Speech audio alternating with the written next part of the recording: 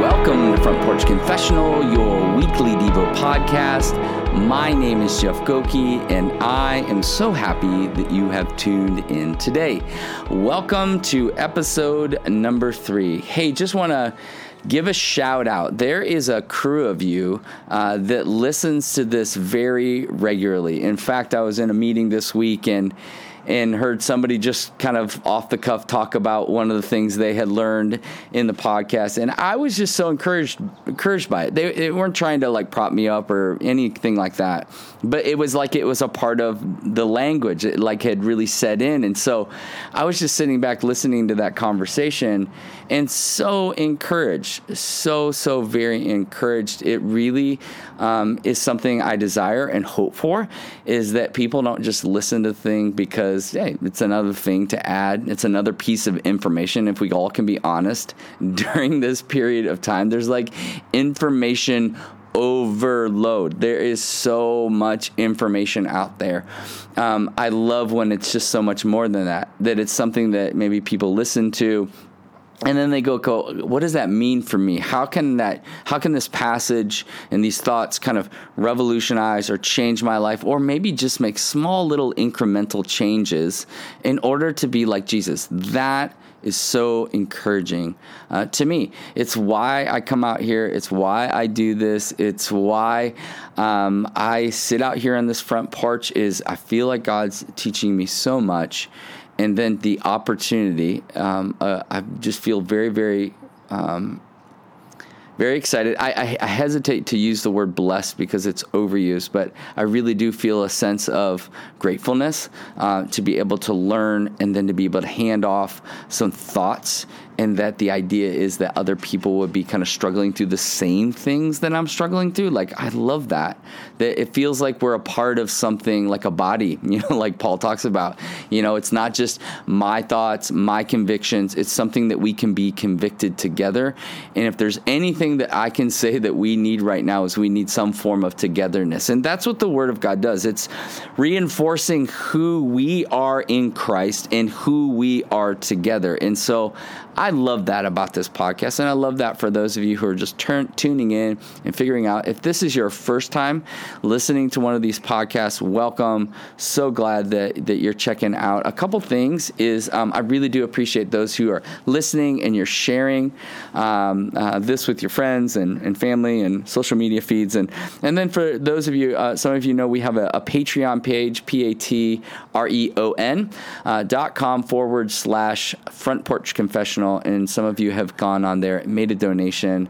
Just thank you so much. That's really encouraging. It helps me to continue to move forward in the things that I really do feel like God's asked me to do. And I don't toss that out there like, well, God told me to do it, so I have to do it. And it feels kind of like, man, I feel like everybody, it feels like a trump card, if you will.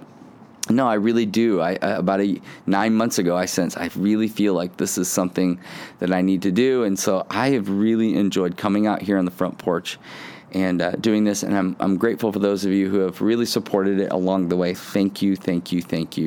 It is very encouraging. So our passage for today, Romans 8:28, and it says this: "And we know that for those who love God, all things work together for good, for those who are called according to his purpose." Patty and I met at Moody Bible Institute. I took my first job as a pastor up in Gurnee, Illinois at Emmanuel Baptist Church. Shout out to Emmanuel Baptist Church. Still a really, really amazing church. I have really great friends who work there. Senior pastor Josh is just a great guy. So I did my first kind of 4 years of ministry up there. And then Patty and I felt, through a long story, that we were supposed to move down to Arizona to help plant a church. And so sold our house in Chicagoland, in Lake Villa, Illinois, sold it, and then packed up my whole family, got into a moving truck. Patty is flying in the air. I have a 26-hour drive down to Phoenix. I had set up a job. The church couldn't afford to pay me, but I set up a job to do construction or to be kind of a foreman that would oversee projects. This is during the boom. Construction is like going off. I've got construction background, and so I was going to be like a supervisor, a foreman, making sure the projects get done. And so we're in the moving truck, we're on our way down, and I find out that the company that was hiring me, as I'm on my way down to Arizona, I was supposed to start like 3 days after I got there, decided that they no longer needed my services. So at this point, Patty and I had already purchased a house down in Arizona. It was being built. We were going to be in a rental. And I'm like sitting here going like, wait a second, this is not how this was supposed to go down, right? This is not the plan. As I'm going down, I'm supposed to roll in. I'm supposed to have a job. It's all supposed to work out. And that's not the case. So I literally hit the ground with my family in Arizona without a job, without knowing, like having any income. And I start going into like husband, provider, freak out mode. And as we look at this passage, we're like, hey, God, like stuff like that's not supposed to go down, right? No. It's not supposed to work out that way. I'm supposed to do all the right things that you want me to do, and then everything works out. It just goes according to plan. I think so often this is how we use this passage. We love this verse. We love this verse. We put it on coffee cups, right? We love it on a bumper sticker, right? It's one of those things that you hear on Christian radio that they just toss out there without any explanation of what it really is. You hear people flippantly use this passage. We flaunt it around like a shiny item without really understanding how sacrificial this passage really is. And here's the thing. My hope, my desire is to take some of these passages that we have just so flippantly used in our culture and in our lives and really bring this convicting truth that I have come to wrestle with. I am telling you, I used to flaunt this passage around, toss it around like it was a shiny little thing. So as I say that, I'm not just saying that to you. I'm saying I have lived my life this way. And if I'm honest, as a result of not truly understanding what this passage is about, I show up in Arizona going, what the heck? Or I show up in a hospital room when my son is sick and going, what the heck? And jobs that don't go according to what the heck? That's not what you promised. That's not what you said. I was thinking about it like this. It's like the immaturity of a newlywed couple and thinking it's all about their personal benefits as they get married, as they're newlyweds. And I'll tell you this, that couple, and if you are that couple, you are heading for tons of trouble. I spend lots and lots of times with people who are hurting in their marriages, and a lot of it starts from this way of thinking. Here's the thing. It's only when we start serving the other person that we realize what marriage is all about.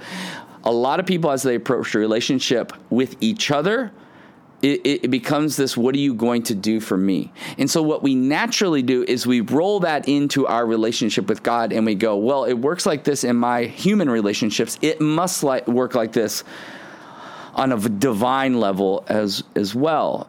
And so that's why we read this passage this way.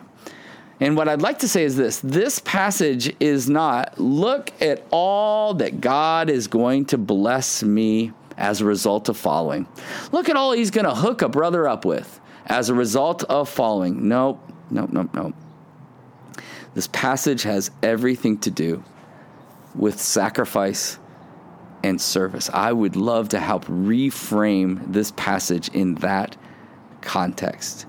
You see, because the reality is we've all tried to westernize this passage. Maybe not all of us, but a vast majority of us have westernized this passage to accommodate our American dreams, which, if we're really honest, God's not concerned about. Right? He's not concerned about our westernized, materialistic dreams. He's got something so much more for us.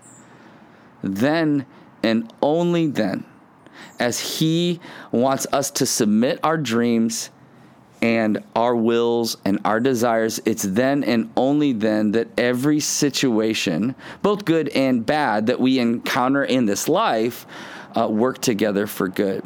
It's like coming to God and going, listen, I don't want to micromanage the way you do things. And I don't want to be so myopic to say it's only good when things are good. Right? Because it's like this. I remember when Cooper was sick.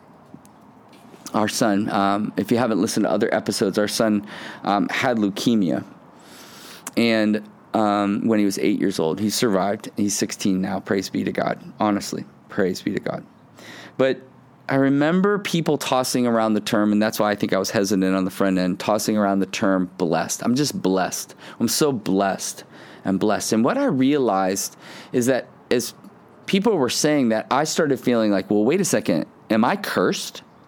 Am I cursed because my son is sick? Have I done, we have this internal thing. Have I done something wrong? Have I opposed God that he's brought this really difficult situation in my life? And then in the context of this passage, just feeling like, wait a second, is he working all things together for good in this?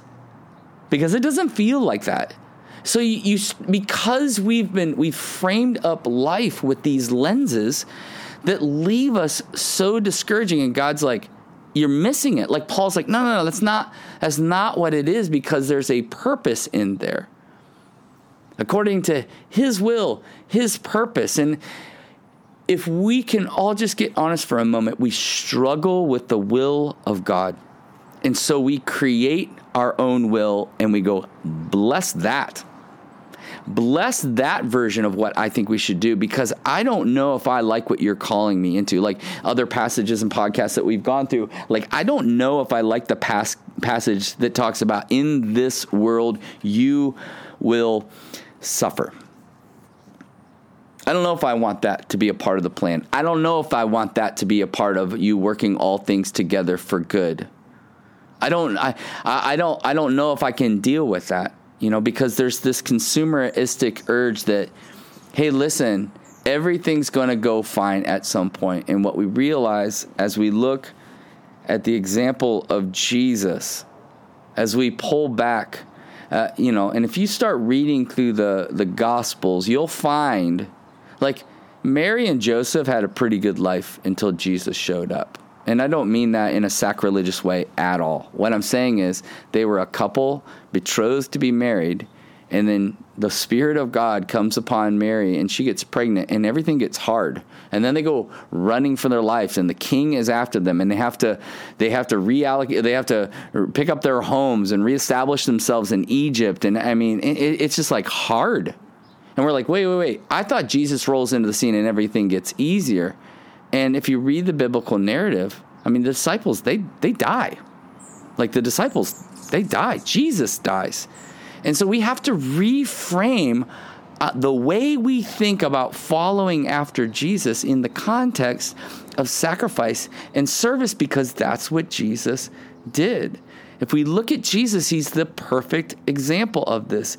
And as he hangs on the cross in Isaiah 53:10, this passage it rocked me, that it pleased God to crush him. That's what it says. And we may look at this and go, wow, that feels really cruel, until we realize that Jesus laid down his life for others. And he's calling us into that same mysterious sacrificial life, because it's God's plan. And it's what is most important. And it's what he's inviting you and I into. Not this just consumeristic white picket fence theology, but a theology that says, no matter what happens, you get the glory. And so when I'm moving after the will of God, naturally, all things are coming together. in the way that he's designed it, because my heart and my soul are aligned with the God of the universe, which I can abandon myself and say, whatever you want. Jesus says, not my will, but yours be done. That's where all things start working together for those to good, to those who love him, for God's purpose and his glory. And so the thing I've been working through is this idea that loving God is about laying down your plans and not controlling them. Like literally laying down your lives, laying down your plans and not controlling them. So the question I've been working through is this: what are you afraid to lay down in order for God to use? For his good and his glory, for his purpose, so that those things can really work together in the way that he's planned. Like, what is that for you? What is that for me? And so I hope to reframe this passage in a way that you would see it in light of Jesus's service and sacrifice to you and I, in commissioning us to do the same. Father God, you are our life and you are our future. Teach us to trust you with all we have. So take a breath, reflect, and believe that the God of the universe is near to you than your own heartbeat. Until next time, cheers.